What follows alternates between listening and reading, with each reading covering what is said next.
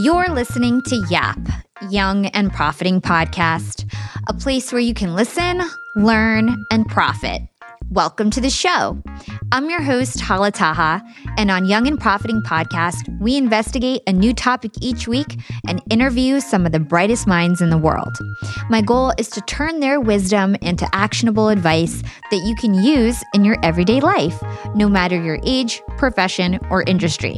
There's no fluff on this podcast, and that's on purpose. I'm here to uncover value from my guests by doing the proper research and asking the right questions. If you're new to the show, we've chatted with the likes of ex-FBI agents, real estate moguls, self-made billionaires, CEOs, and best-selling authors. Our subject matter ranges from enhancing productivity, how to gain influence, the art of entrepreneurship, and more. If you're smart and like to continually improve yourself, hit the subscribe button because you'll love it here at Young and Profiting Podcast.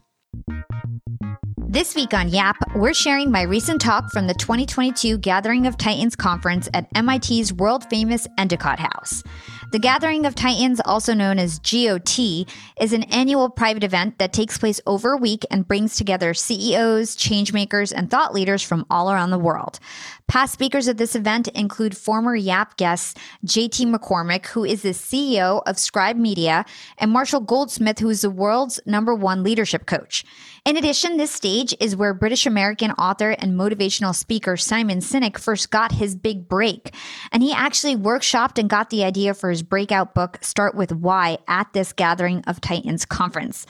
With GOT snagging epic heavy hitters like this, I was super honored to be a guest speaker at their recent conference. And I wanted to give a quick shout out to the incredibly successful entrepreneur, author, and recent YAP guest, Darius Mirshahzadeh, who's a board member of GOT and invited me to speak this year. Thank you so much, Darius, for giving me my first real live speaking engagement opportunity. I will never forget you for it. And this year's event was titled Vision Quest, with the goal to explore the complicated new reality that leaders are navigating in today's world.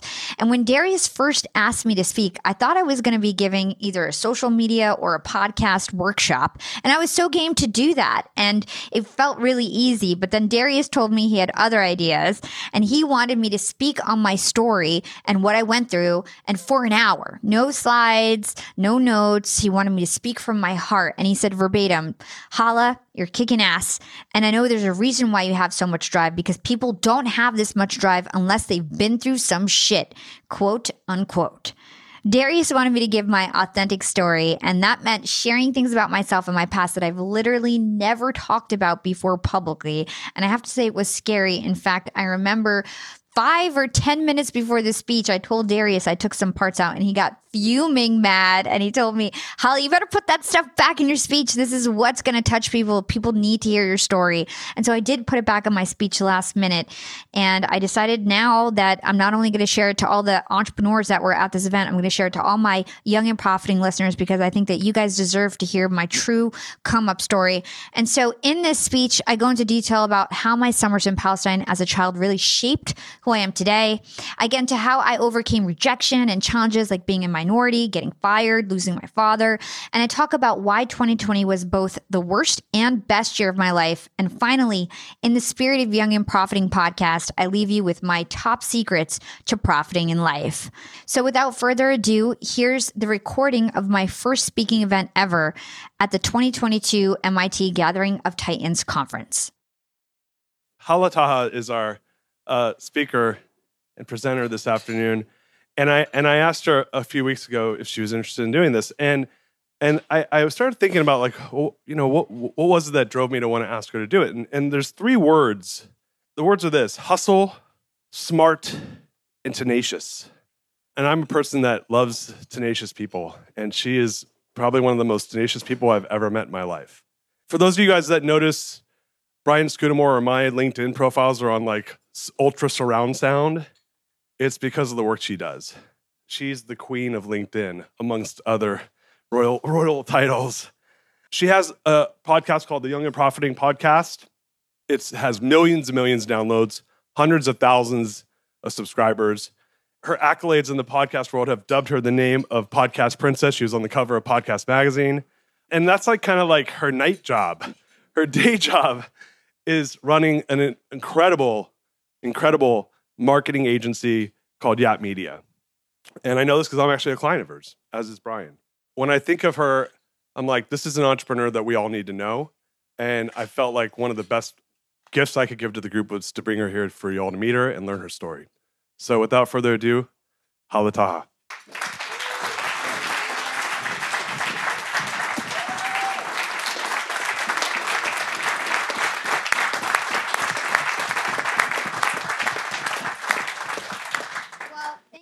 Much. Thanks to Darius for inviting me today. The past couple of days have been so wonderful. And when Darius first asked me to come speak to you all, I thought he wanted me to give a LinkedIn training. And I was like, sure, yeah, I could do a LinkedIn training. I could teach everybody how to podcast. And then he was like, no, Hala, I want you to share your story. And I have to say, some of these things that I'm about to say in this speech, I've never said on any other podcast. I've never said in any other room. So I'm just telling my authentic story so that you guys can understand my experience. And I hope that you leave this conversation having a new perspective, learning something new, and finding some value in this conversation. So I think my story best starts off with my dad. So my dad is Palestinian, and he was born in 1943. That was 5 years before the Nakba. The Nakba is the Arabic word for catastrophe. And the Palestinian catastrophe was in 1943. And that's when 600 villages were burned, 750,000 Palestinians were made refugees, and 15,000 Palestinians died. And I guess you could say my dad was one of the lucky ones because he wasn't pushed behind the wall. He wasn't sent to Gaza to become a refugee and in the open air prison, so to speak. He was in the West Bank. And so my dad grew up as a poor farmer's son, and he only lived on figs and pita bread, he would tell me. 2 of his youngest siblings died when he was younger. They were a family of 8 that lived in one room, and he lived in extreme poverty. And my dad knew that there was only one way out at the time, and that was to be very educated and to get a scholarship. And so he decided he'd be the first person in his whole village to go to college. And from when he was a little boy, he decided he'd be the smartest kid in school and that he'd get perfect marks so that he could achieve that dream and elevate his whole family out of poverty. And he did. My dad had extreme grit. And so he had no light, he had no running no running water. And the only light he had was on his walks to school. And so he would read his books on his long walk to school. And that's how he was able to study and become the smartest kid in his class, get perfect marks, and eventually get a scholarship to medical school in Cairo. So my dad went off to Cairo. And he got a scholarship there, and he ended up going to America and becoming a doctor, finishing his residence here, becoming a surgeon, becoming chief of surgery in multiple hospitals in New Jersey, and ended up owning a medical center. And he literally brought his whole family out of poverty. My dad was so generous. He was so humble. And his favorite store to shop at was Sears. And he would give all his money away. He put all his kids through college. He put all his nieces and nephew in Palestine through college and through grad school, and essentially lifted my whole family out of poverty and made sure everybody would be okay. So in terms of my experience, the first time that I realized I was different was my summers going to Palestine. We had a house in Palestine, and actually my whole family lived on one street. A bunch of people had moved to America, and so it was this town, they called it the American Village in Palestine, because it was a street, half the people were actually Americans and had summer homes there, and were not there most of the year. And so I remember when I finally realized what was going on, that was the first time I realized I was different. Because when I was in America, we were kind of treated like an Italian family. Everybody knew we were ethnic, knew we would go back home over the summer, but we were just treated like a normal family, maybe like an Italian family in my white, affluent town that I grew up in Watchung, New Jersey. But when I went to Palestine, at a certain age, I realized how different I was. I remember my dad being this amazing, respected doctor in America. We'd go to the Israeli airport, and he'd get interrogated for hours. And we'd be sitting on the airport floor, waiting for Dad to get done with his interrogation every time we went. I remember having to drive on separate roads, even though I was a U.S. citizen, not allowed to drive on the same roads in Palestine. I remember having to take super quick showers because we weren't rationed water like everybody else because we were a Palestinian family. I remember almost dying at a checkpoint one day when we landed and we had all our luggage in a van, and these checkpoints are super crowded and it's super chaotic, and everybody was saying, go, go, go, like all the soldiers, and there was nowhere to go. We almost fell off a cliff and we almost died because our van almost fell off a cliff, and it was my sister saying, push the luggage to one side, and we did. Everybody pushed the luggage to one side on the van, and we ended up making it, and we didn't fall off the cliff. And I literally almost died when I was like 12 years old at a checkpoint. And that was Palestine, because in America, I was totally normal, and we were a respected family. And in terms of my experience growing up in America, I always wanted to be a star. All my siblings wanted to be doctors. And so I have 3 siblings. They all ended up being doctors. I have 3 cousins who live down the street. They all ended up being doctors. And so there were 7 kids in the family, and I was the only one who never wanted to be a doctor, not one day in my life. I always wanted to be a star. I love to sing. Actually, it's a big joke in my family that I sang before I spoke. And my first words were singing a song back to my mom. And I was always super outgoing. I was the kid that was dancing and singing at all the family parties and always like the star of the show. And I had a great childhood. You know, I lived a decently privileged life in terms of like we always had money. I had a good family, and I did great in school. I was popular. I used to be the lead in all the talent shows. I'd get on every sports team, and everything was great. And that was until 9/11 hit. So 9/11, I was a freshman in high school. And I remember at that time, there was some buildup happening in terms of Arab hate, and I was starting to get a taste of the oppression that I was feeling in Palestine suddenly was happening at home. And I remember learning about the planes hitting and feeling this pain in my stomach, like, oh my God, everyone's gonna hate us, and this is gonna be so bad. And I remember being so devastated when I found out, because my family was so proud to be American, and my dad loved America, and I was like, this sucks because everyone's gonna hate us, and we actually love being American. And so I remember actually crying on the floor, hysterically crying, calling up Z100. It was a very popular radio station at the time, trying to get through because they were having this whole thing where people were calling in, telling their experiences, everybody was sharing their thoughts. And I was so desperately trying to get through to let everybody know that we didn't feel this way, that none of the Arabic people knew about it, and that we're just as shocked and as sad as everybody. But at that point, my life was changed. And for the first time ever, I learned that gatekeepers don't only exist at checkpoints. So my life was turned upside down. I was just starting my high school career. And from then on, I went from the American girl next door to never getting any opportunities. I tried out for the plays. I never got a part. I tried out for the cheerleading team. I didn't make it. I tried out for the volleyball team. I didn't make it. They didn't even let me in the talent show every year when I hands down had the best voice in school. And so that ended up really impacting me because I didn't get into a great college. I had great grades, but I got into a mediocre school because it looked like I had no ambition, but I had lots of ambition. I wasn't given any opportunities. And so I went to New Jersey Institute of Technology. It was in Newark, New Jersey, a super diverse school. And from the moment I stepped foot on that campus, my life changed. First of all, it was 4 years after 9/11. And so 4 years after 9/11, things kind of cooled down. You know, people were starting to be more accepting. And the other thing is that it was a super diverse school. Previously, I went to a very white, Christian, Jewish school, and I was like the only brown kid in school. And so I started getting opportunity left and right. And I had so little fear of rejection because I had been rejected so much. I just thought it was a part of life that I tried out for everything and I'd make it. I tried out for the play, I was the lead. I tried out for cheerleading, I was the captain. I was in my sorority, and I was obsessed with all these extracurricular activities because I got no opportunities in high school, that I was doing very poorly in school. I didn't care about class because I was like, oh, I'm finally able to do the things I was never able to do. And I was just really embracing that experience. At the same time, I found out about something called the law of attraction.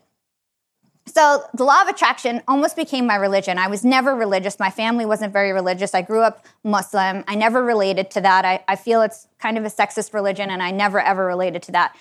And nobody ever forced me to relate to that. So I found the law of attraction, And it literally was like my new religion. I almost got into like a cult. I was obsessed with Abraham and Esther Hicks, and they were these big law of attraction people. I'd listen to their CDs all day. I'd read all of their books. It was like a new religion for me, and I got super into it. And I did affirmations every day and visualizations every day, and I literally believed that life was limitless. I thought I could create my own dream life. And I was so naive, I really believed this, and honestly, my life just skyrocketed from there. So I was 19 years old, I found the law of attraction. I really was super confident at this point. I was crushing it in college other than school, but the extracurricular part, I was crushing it. And so I ended up, at the time, I always knew that I wanted to use my voice to impact the world and make a positive difference. That's my purpose in life, to impact the world with my voice. And, you know, you often don't know exactly how that's going to be. And at the time, I thought I was supposed to be a famous singer because that was always my natural talent since I was a kid. And so I set out to songwrite, and I worked with all these different producers, and I started writing music. And I had this bright idea. I was in the radio club. I did like every activity in college. And I was like, well, I'm in the radio club. I could probably get an internship at a radio station and push my music to the DJs and break that way. And so I did. I applied to all these radio stations, and I ended up getting a job at Hot 97. Hot 97 is the world's #1 hip-hop and R&B station. This was about 10 years ago. It was a huge deal to work at that station. All the people, all the DJs were like celebrities in the local region. And I ended up getting this internship.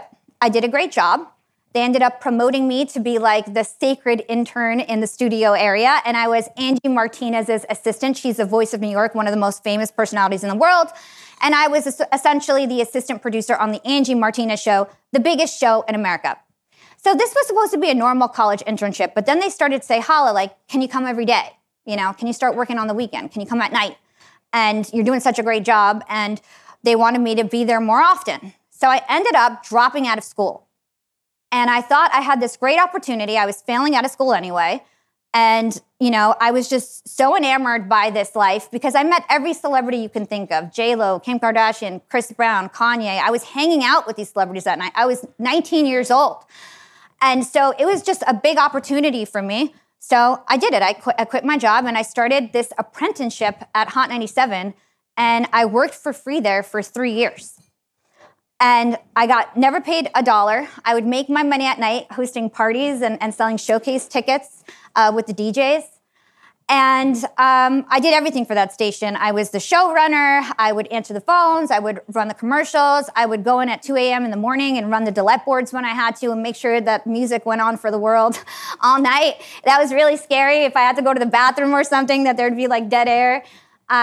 But I loved that job. It became my identity. So all my friends knew me as Hala from Hot 97. Everybody would be like, oh my gosh, how'd you get that job? Like, you have the coolest job in the world. And I was being primed to be the next Angie Martinez. The way that it works in radio is that you work for free for many years, and then finally you end up getting a show. And that's how it works. You got to work for all the DJs for free for many years. Hold tight, everyone. Let's take a quick break and hear from our sponsors. What's up, Yap Fam? Being an entrepreneur and working remotely definitely has its perks. And I know a lot of you listening in are in the same boat as me. But do you really take advantage of being able to work from anywhere?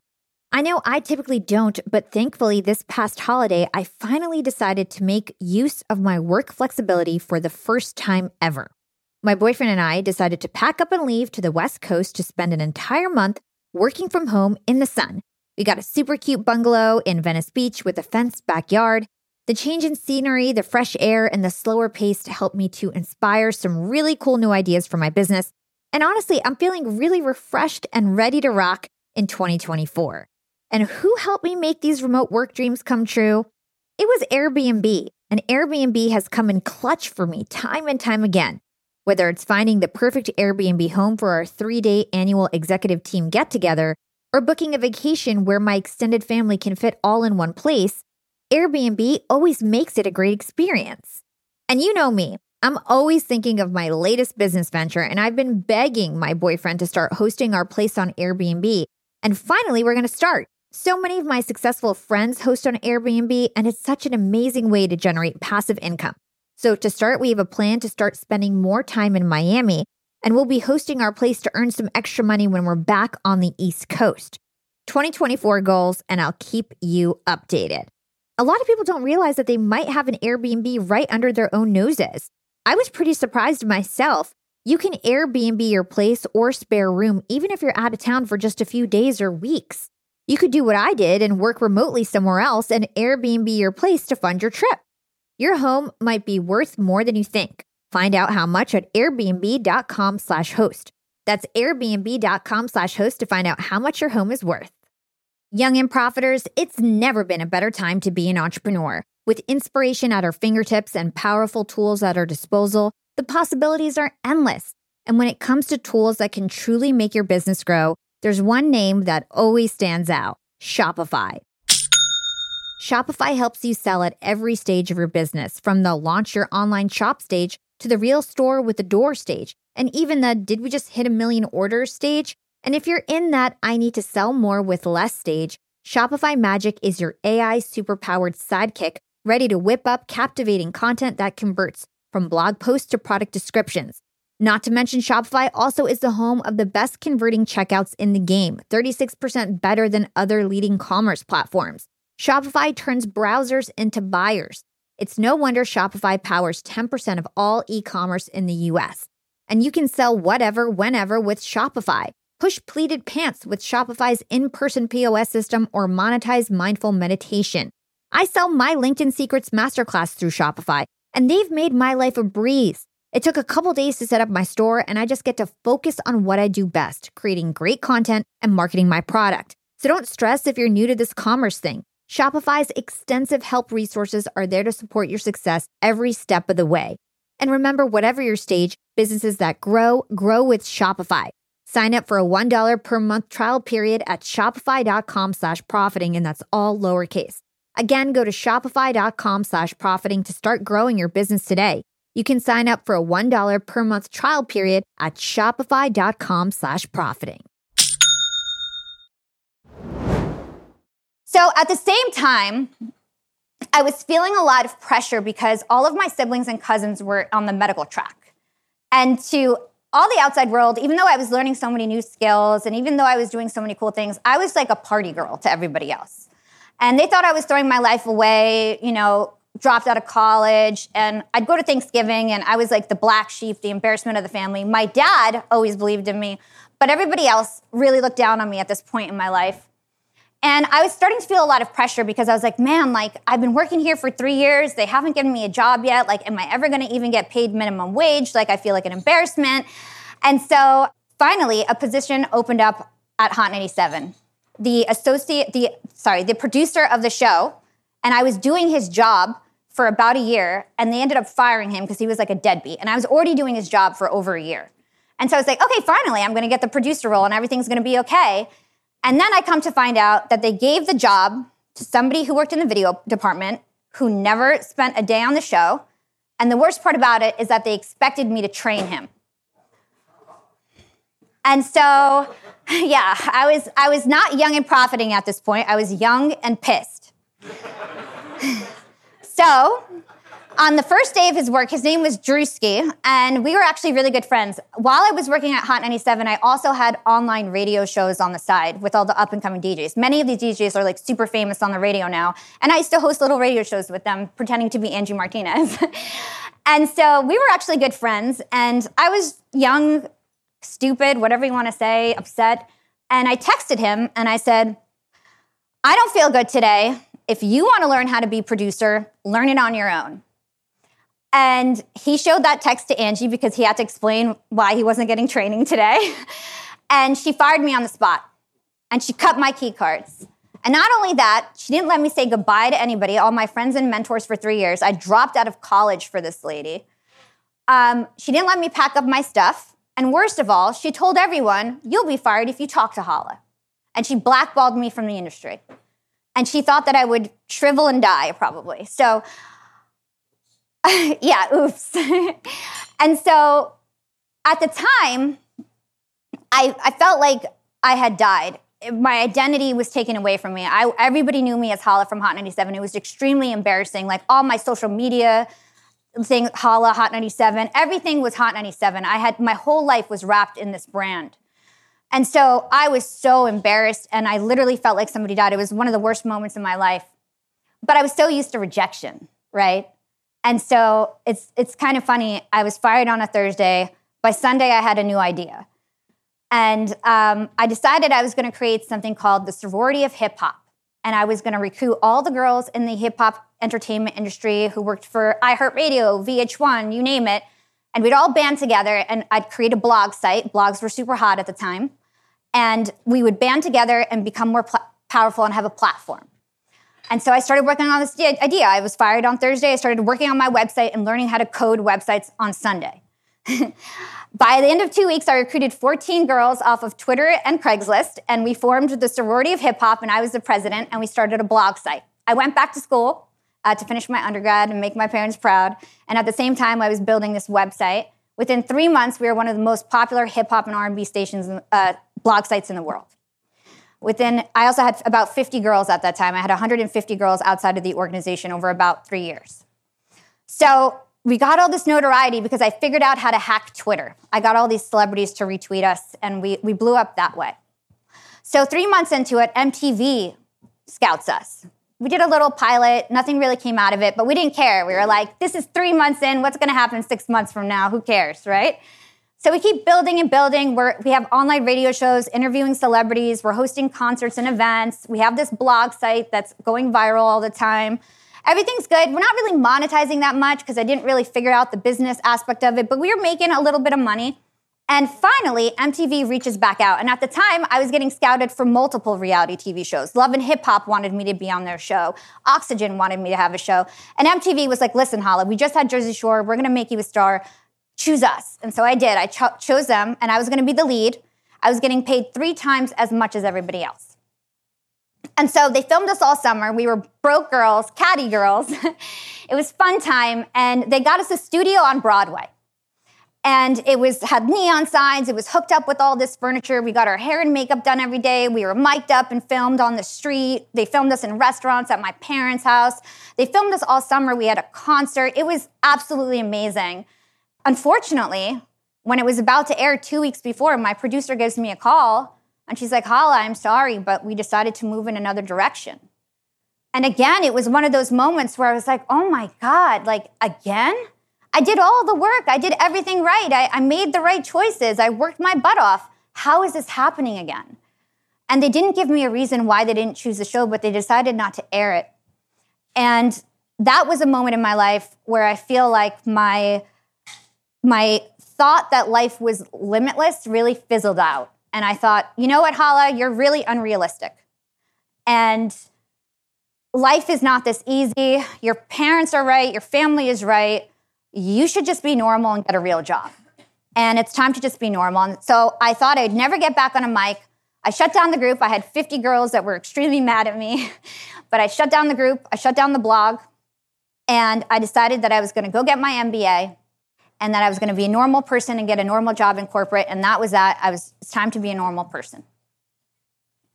So I ended up wanting to get my MBA. Unfortunately, I had a 2.3 undergrad GPA.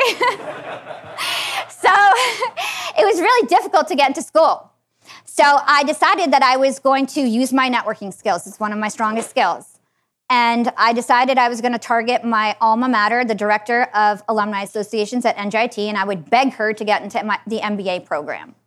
And so I emailed her every other day for like a month, and I just wouldn't leave her alone. And I was like, can I get you a coffee? Can I buy you lunch? Can I come there? And finally, she agreed to take a meeting with me. And I explained to her my whole story, how I had the sorority of hip hop, how I worked at Hot 97, and how even though on paper I looked like a schlub, I really was a hard worker. And she believed in me, and I told her, if you let me in this program, I promise I'll get a 4.0 and I'll get straight A's. And she said, Hala, if you keep that promise, I'll let you in the program. And she let me in the program. I ended up getting a 4.0, graduating with straight A's, #1 in my class. And it really set off my corporate career. At the same time I got my MBA, I leveraged that to get an internship at Hewlett-Packard. And I was making $70,000 a year. And to me, that was like a lot of money. And I was like finally making it. And I did that. And at the same time at HP, I started something called the Young Employee Network. So the Young Employee Network is an employee resource group at Hewlett-Packard. Hewlett-Packard actually has like an amazing company culture. And so in my office, though, there was no culture. Nobody talked to each other outside of departments. Like, it was super boring and bland. And I, being like the little entrepreneur inside the organization, was like, oh no, like, we've got to change this. So I got everybody to sign a petition, and we started a Young Employee Network at the office. And I ended up launching their first holiday party, their first company picnic, all of their charity events, and I infused the whole office with culture.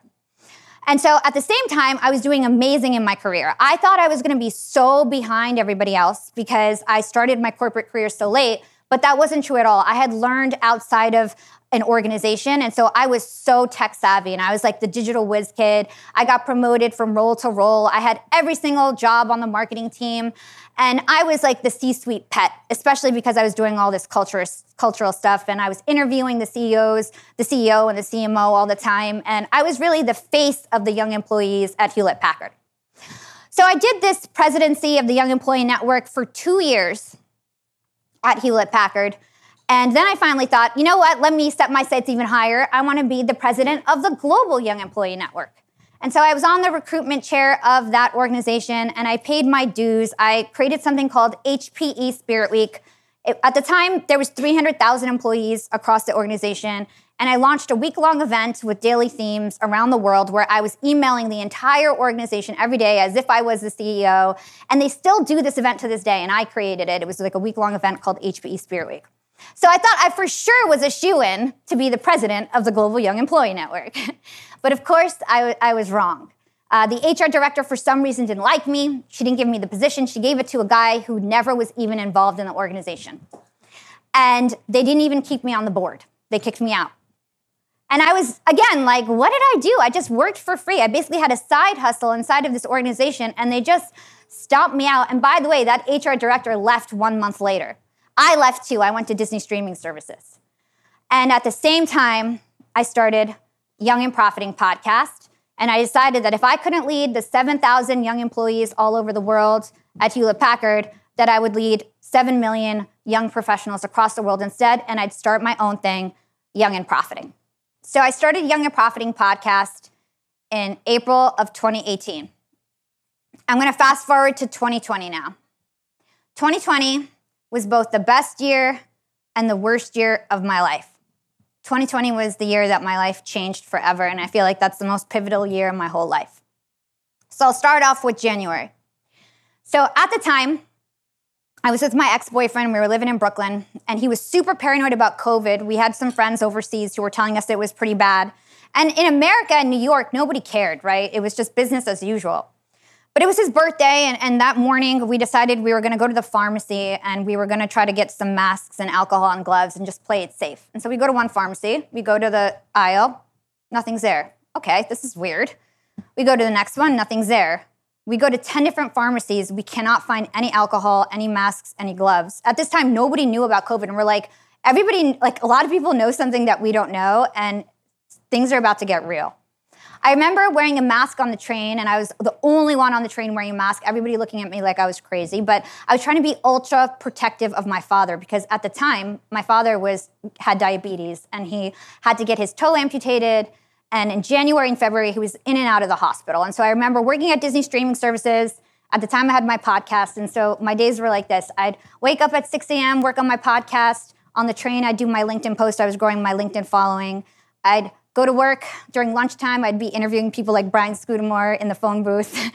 And then I'd finish work, go home. My boyfriend at the time was a music producer. He worked nights, and so I was able to work on my podcast at night. And I do my engagement on social media. And I literally just worked all day, all night, and all weekend too. And I did that for many years. Around February, March, lockdown happens. So this was actually in March. Lockdown happens. Disney tells everybody to start working from home. We're in lockdown. First, nobody knows anything about COVID. I don't know anybody who had COVID. All we hear about is just the crazy stories. I'm deathly afraid of getting COVID. I am the most protective person, and I was for months, about not getting COVID. I remember being on LinkedIn and telling everybody how to wash their hands properly and how to go grocery shopping in the right way and trying to be like a role model about how to not get COVID. And so March hits, a week into lockdown, my sister gives me a call. A little bit of a backstory here. My dad was getting hyperbaric oxygen treatments for his toe because he got his toe amputated. And me and my sister and my brothers were begging them, like, Mom and Dad, stop going and getting the treatments. But it was the only way that my dad was going to get better, and they really wanted the treatments. I actually spent $20,000 to buy my dad a hyperbaric oxygen machine at home, but it was too late. And so my sister gives me a call, and she says, Hala, Mom and Dad have COVID, your brother's home, he has COVID, and your aunt and uncle down the street have COVID too.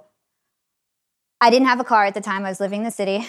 I'm going to pick you up in if you want to come, I'm going to pick you up in an hour. You have an hour to decide if you want to come home.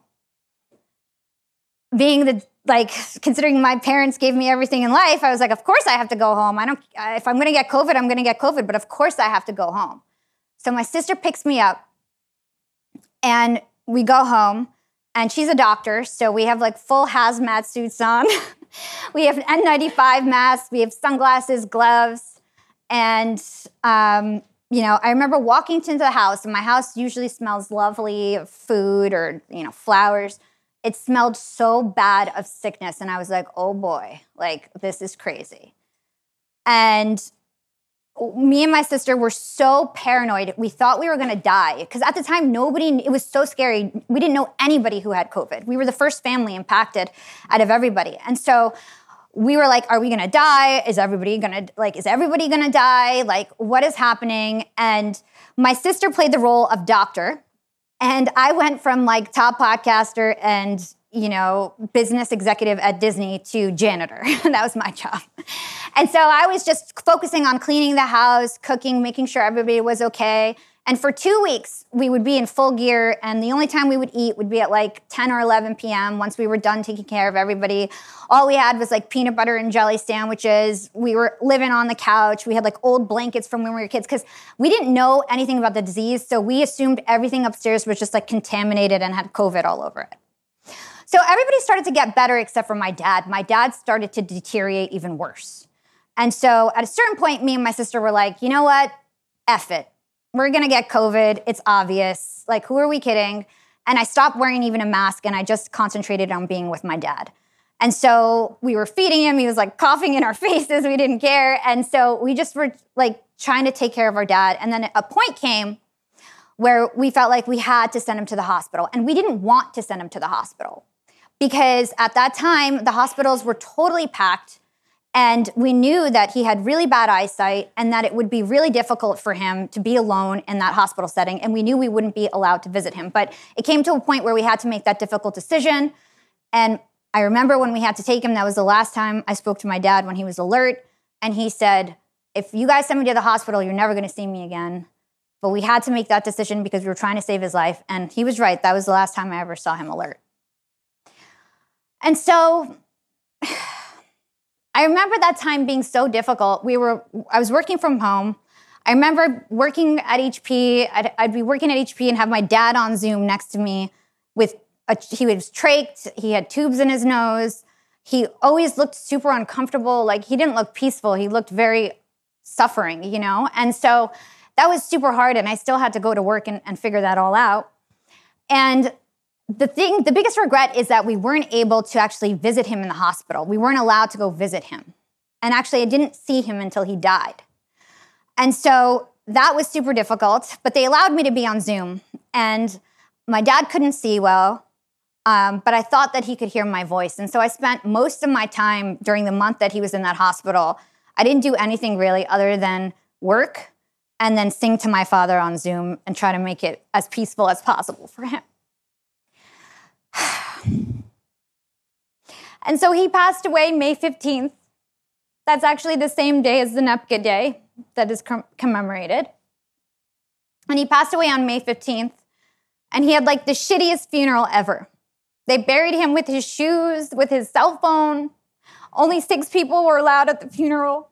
And it was really hard for me. And you would think that would break anyone. You would think that I would just sign off for the year and that, okay, this year is over, worst year of my life. But it wasn't. It was actually the best year of my life because that was the first half of 2020. And the second half of 2020 ended up being the best year of my life. So at the time, when my dad was in the hospital, I met this lady named Heather Monahan. Heather Monahan is a huge influencer on LinkedIn. And I interviewed her for my show, and she kind of wouldn't leave me alone after. I had a team of volunteers since I started Young and Profiting Podcast. By episode 2, I had my first volunteer. He's now my business partner. By episode 8, I had 10 volunteers in a Slack channel helping me work on my show. And so I knew everything about podcasting. So I teach one guy in Estonia how to build websites and run that for me. I teach one guy in Atlanta how to do my videos. I taught one person how to do my social. And I would just teach all these interns and volunteers how to work on my show. And we created a Slack channel. And that was basically like our office. And Heather was like, your videos are so good and different, Hala. Like, can you do this for me on LinkedIn? And I was like, nope, I'm really busy. Like, my dad's in the hospital. Like, it's not the right time. I just have a volunteer group. Like, I can't do this for you. We can only do it for me. And she wouldn't let up. And I was interested in her being my mentor. So she asked me for a call so that I could teach her how to make those videos. And I was like, sure, I'll teach you how to make these videos. So I take a call with Heather. And I show her in my Slack channel. I'm showing her all our processes and our templates. And she's like, Hala, I just had a call with VaynerMedia. Your stuff is better than theirs. I have to be your first client. You have to start a business. Just trust me. And I was like, all right, I'll do your videos. And so she paid us like $600 a month to do her videos. Like, it was nothing. But then it ended up being, I took over her whole LinkedIn. Then I took over her whole podcast. Our second client was like a $30,000 retainer, and it was a very powerful billionaire client that we got. And then everything changed. I was able to hire all my volunteer team. I was able to expand my team and continue to grow this side hustle. Let's hold that thought and take a quick break with our sponsors. I want to talk to all you employers out there, and let's talk about company culture. At Yap Media, we have a super unique company culture. We are all obsessed with excellence, and we even call ourselves this really cute name, Scrappy Hustlers. We're all Scrappy Hustlers at Yap Media. And my team is growing fast. And hiring is a pain in the butt, especially if you're looking for A players that are going to roll up their sleeves. But luckily, when it comes to hiring, I no longer feel overwhelmed by the search for the perfect candidate because I use Indeed, the ultimate hiring platform. Indeed's matching engine always presents me with a pool of high-quality candidates that match my job description to a T. If you're tired of drowning in your hiring pool, Indeed is here to rescue you. You can use Indeed for scheduling, screening, and messaging your candidates, making the entire hiring process a breeze. And Indeed doesn't just help you hire faster. 93% of employers agree that Indeed delivers the highest quality matches compared to other job sites, according to a recent Indeed survey. I've hired some of my best employees at Indeed, some of my best scrappy hustlers. With over 140 million qualifications and preferences analyzed every day, Indeed is constantly learning from your hiring preferences. So the more you use Indeed, the better it gets at actually hiring your perfect match. Join the ranks of more than 3.5 million businesses worldwide that have already chosen Indeed to hire great talent.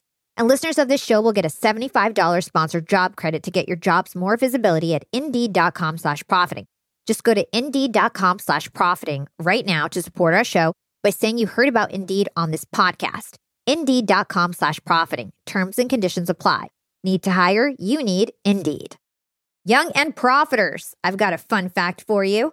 Did you know that by 2030, over 85% of the jobs that will exist haven't even been invented yet? And that's why we need to acquire new skills and stay relevant and adaptable. By embracing lifelong learning, we can future-proof our careers and our businesses. That's why you've got to check out Economist Education.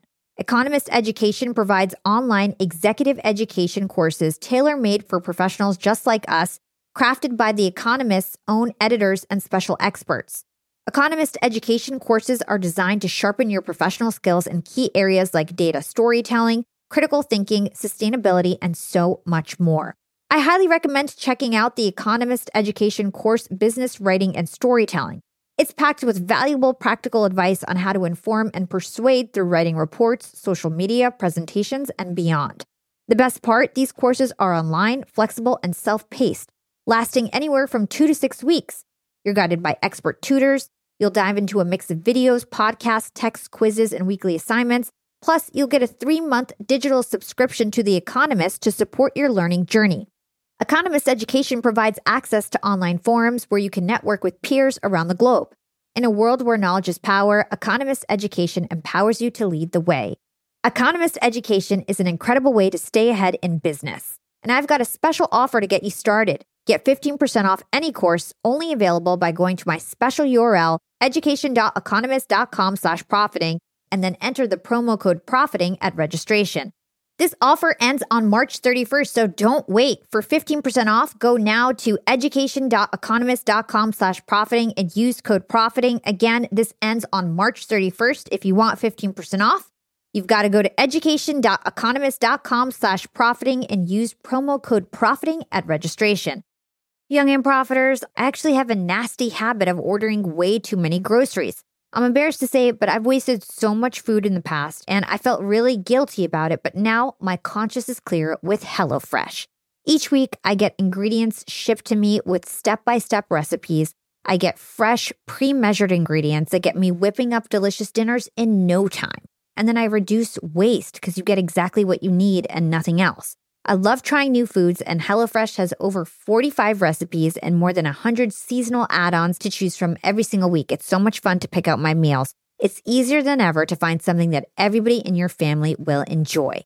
I personally like to stick with the basics when it comes to HelloFresh. I get their meat and veggies plan. I love the options they have for that. And trust me, it's cheaper than takeout, and with pre-proportioned ingredients, you'll never waste money on excess food. And now Green Chef is owned by HelloFresh, which gives me an even wider variety of meals to choose from. There's something for everyone. I love switching between the brands, and you can enjoy both brands at a discount with me now. Skip the grocery store and save time with easy, tasty recipes delivered to your door. Go to HelloFresh.com/profitingfree and use code profitingfree for free breakfast for life. That's one breakfast item per box while subscription is active. That's free breakfast for life at HelloFresh.com/profitingfree with code profitingfree. So one thing leads to another, and I end up where I am today. I'm a full-time entrepreneur. I quit my job at Disney. I ended up being able to reinvest in my podcast and grow it very large to be the #1 education show across all podcasts. I got the cover of Podcast Magazine January of 2021. I learned that I was going to be interviewing Matthew McConaughey at the end of 2020. And so my whole year turned around. And in my podcast, I always ask one question at the end of the show. And Brian and Darius both know this.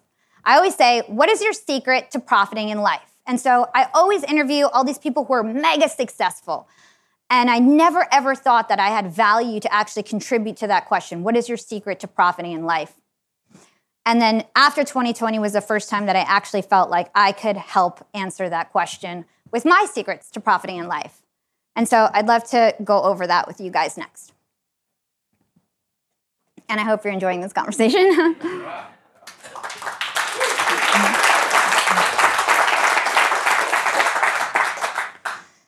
Okay, so secret #1, create your own lane.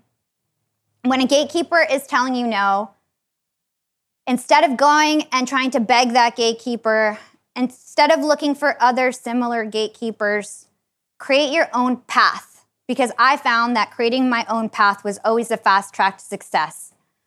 When I was fired from Hot 97, I started strawberryblunt.com and the sorority of hip hop, and it was one of the best experiences of my life. It didn't end the way I quite imagined, but I learned a lot of skills, and it was still one of the best experiences of my life. When I didn't get MTV, I ended up, owning my own life, going back to school. When I didn't get the Young Employee Network, I started Young and Profiting Podcast, and thank God for those no's. Because if it wasn't for those no's, I wouldn't be where I am today.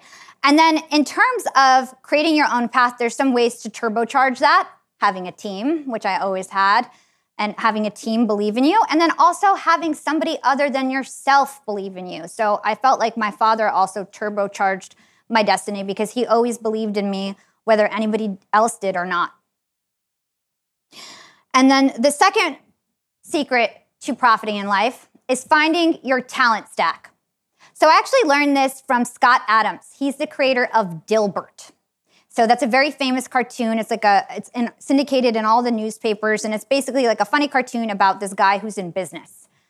And so Scott Adams really taught me about this idea of talent stacking. So for him, he was a decent writer, he was a decent drawer, and he was funny, and he knew a bit about business and computer and the IT world. So he put that all together, and he created Dilbert, and it was a massive success. Now, he wasn't the best in all of these things. He wasn't the best drawer, the funniest guy in the world. He was just decently good at all of it. He put it all together, and he had a unique offering that he could share to the world.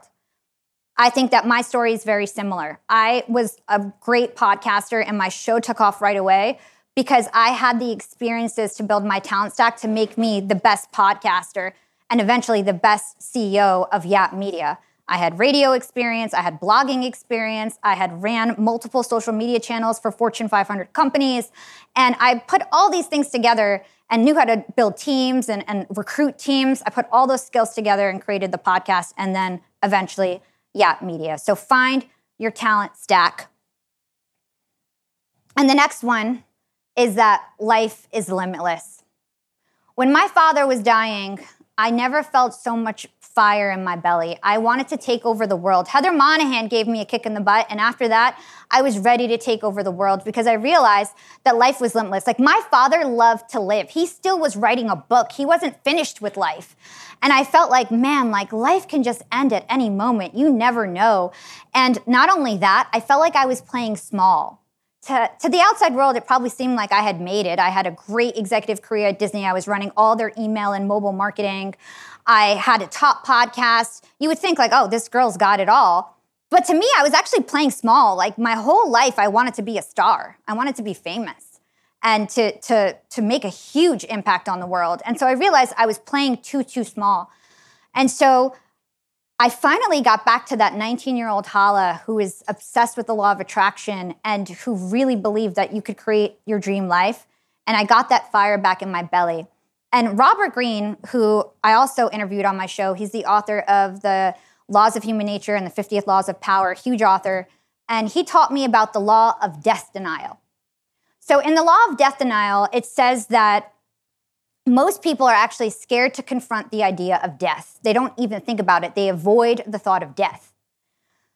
Now, Robert suggests that instead of doing that, you should embrace the idea of death, think about your death, so that it actually motivates you to a life of purpose and fulfillment.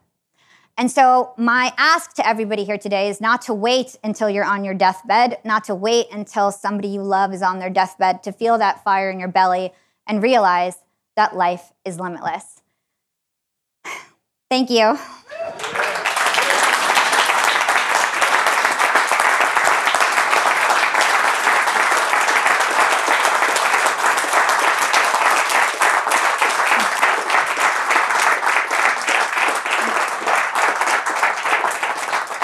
Guys, we have time for questions. I did want to give you your present. Thank you. Oh, thank you. You were amazing. Thank you. That was really good. Thanks. Yeah, we have some time for questions. So I have a mic, so let's go to Brian. Yeah, thanks, Hala. Good to get to know your personal story rather than just, you and I have interacted on Zoom and a few side conversations, but it's great to hear the personal side. So thanks for sharing. Are you on a quest or a path? A quest or a path? Right now I feel like I don't know what my ultimate vision is, but I know that I'm focused on making a huge positive impact with the world. And one of the things that I recently did was launch my podcast network, which I'm super excited about. But I feel like there's another element to my life's purpose that I haven't discovered yet, and I think it probably has to do with Palestine. But I feel like, to be honest, I'm not ready yet to do that. So, because I know you'd always think big and execute big. If you could think 5 years into the future, what would you manifest? You want me to answer that question? Well, I think Yap Media is going to be a 1,000-person company, 100%. I think I'm going to have the biggest podcast network in the world, and we're probably going to be bought by Spotify or something like that. And I think that at that point, I'll be so secure in my career that I can start really giving back and help educating people about some of the oppression and occupation and issues that are going on in Palestine that in this very juncture today, I can't do yet because I'm not successful enough to do that. From your perspective as the youngest person in the room, what is the future of marketing? The future of marketing. So I don't think, obviously, social media is going away. I do think that platforms like Instagram and Twitter are definitely going to fizzle out. They're already losing their organic growth. I believe that social audio still hasn't found its footing, and I believe that social audio will find its footing, and that's going to be huge. In terms of podcasting, I think it's going to turn into like VR and more of like a VR experience, and that's definitely the future of podcasting. And in general, I just think like the metaverse is going to be the future of marketing and social media, making sure that you're relevant in the metaverse. And companies will have real estate in the real world and the metaverse. Social audio. Social audio? They probably know what that is. Oh, so social audio, it's so there's these apps like Clubhouse and Green Room, and basically it's a type of technology or social app where it's just audio only, but it's very engaging. And so there's usually like a stage where there's panelists, and then you can kind of bring up audience members. And it's basically like an interactive podcast, is how you can think of it. The foundation that your dad was and what he did for everyone, how's the family now? And how's your mom? How's everybody doing? How's everybody come together now that your dad's passed? Our family is doing amazing because I feel like my dad left with such a strong foundation. So my mom's doing great. My brothers and sisters are all doctors, super successful. We're super blessed. So everybody's doing great. Thanks for asking. I'm a little nervous to ask this question, so let me see if I can get it out. Okay. Your 12-year-old little girl was being attacked by a country for being who you were. And there are children in states right now that are trans children that are being attacked for being who they are. What do you wish rooms like this would have done for you when you were a little girl, when you were under attack for being That's who a good you question. Wow, that's a good question. So, like, let's just face it. I'm just going to call it how it is. Most of the people in this room are white, right? White men. So I remember being a little Palestinian girl, thinking I was just a regular American girl. And I remember having parents' friends. They'd ask me, what's your heritage, Hala? Where are you guys from? And I'd say, I'm from Palestine. And literally multiple times I've had parents say, Palestine doesn't exist. Imagine being a little girl and being told that like your whole life is a lie and you don't even exist, right?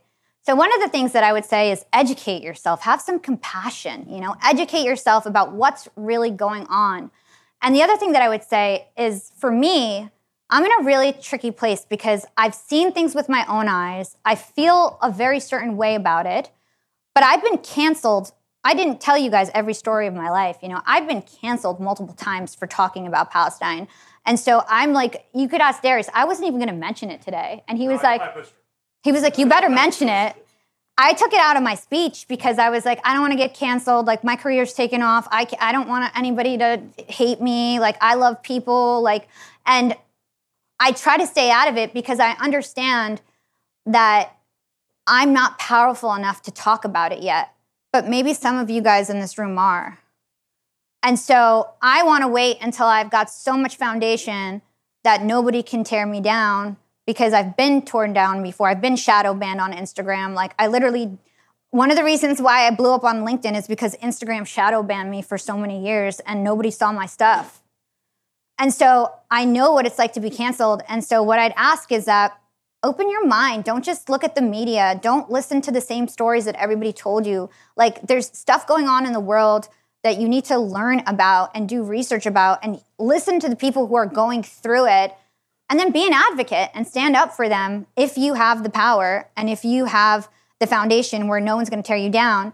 But there are people like me and people who are transgender or Palestinian or, whatever it is, whatever the minority group is, who don't have the power to stand up for themselves and who will be canceled, and their life will be way more impacted than if you stood up for them. And I know it's a hard thing to ask because people are scared to speak out because everybody's trying to protect their livelihood.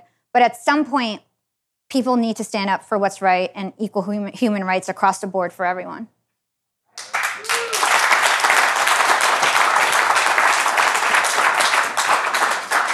Hey, so I have a question. Thank you for your presentation. As one of the non-white male guys here, wearing my fucking NFT shirt, okay? Or, actually, serious question. Have you ever thought of having your voice on the blockchain where it is actually censorless?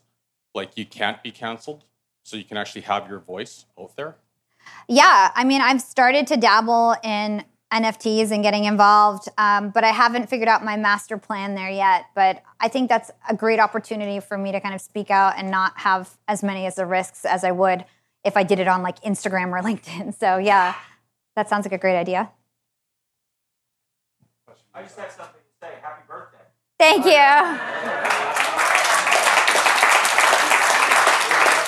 It was yesterday, yeah. We could do a belated happy birthday, couldn't we? It was yesterday. Y'all have to sing it. Yeah, we gotta sing it though. You know, we're gonna sing you a belated happy birthday. Come on, everybody, get up. On 3. 1, 2, 3. Happy birthday to you. Happy birthday to you. Happy birthday, dear Hala. Happy birthday to you. Thank you. Thank you, everybody. Oh, we have to sing happy birthday. Thank you. All right. Is there any other questions for Hala? Let's go for it. Sure. You know, being canceled and all over and over again, you were quit. People quit on you and fired you. What was that thing that kept you going and believing in yourself? Honestly, it was my dad. It was knowing that my dad got out of poverty when all the odds were stacked against him. Like he was literally his dad didn't even have a first grade education and he went off to become like chief of surgery of multiple hospitals. And so for me, I always felt like I had zero excuse to not be even 10 times more successful than he was. And so really it was always my dad thinking about like everything that he sacrificed, because all he did was study his whole life and all he did was give back his whole life. His whole life was like for his family and dedicated for his family. So for me, that was always a driving factor to make sure that nothing he did was in vain and that I would help build my family's generational wealth and 10x it, hopefully. Any other questions? We have one more. I just noticed that you just sent me a LinkedIn message about 15 minutes ago. Congratulations. I didn't see you do that while you were on stage. I have a good team. She geofenced the whole room, and you all have invites too. That's so funny. Thank you, guys. All right. Thank you. Thank you.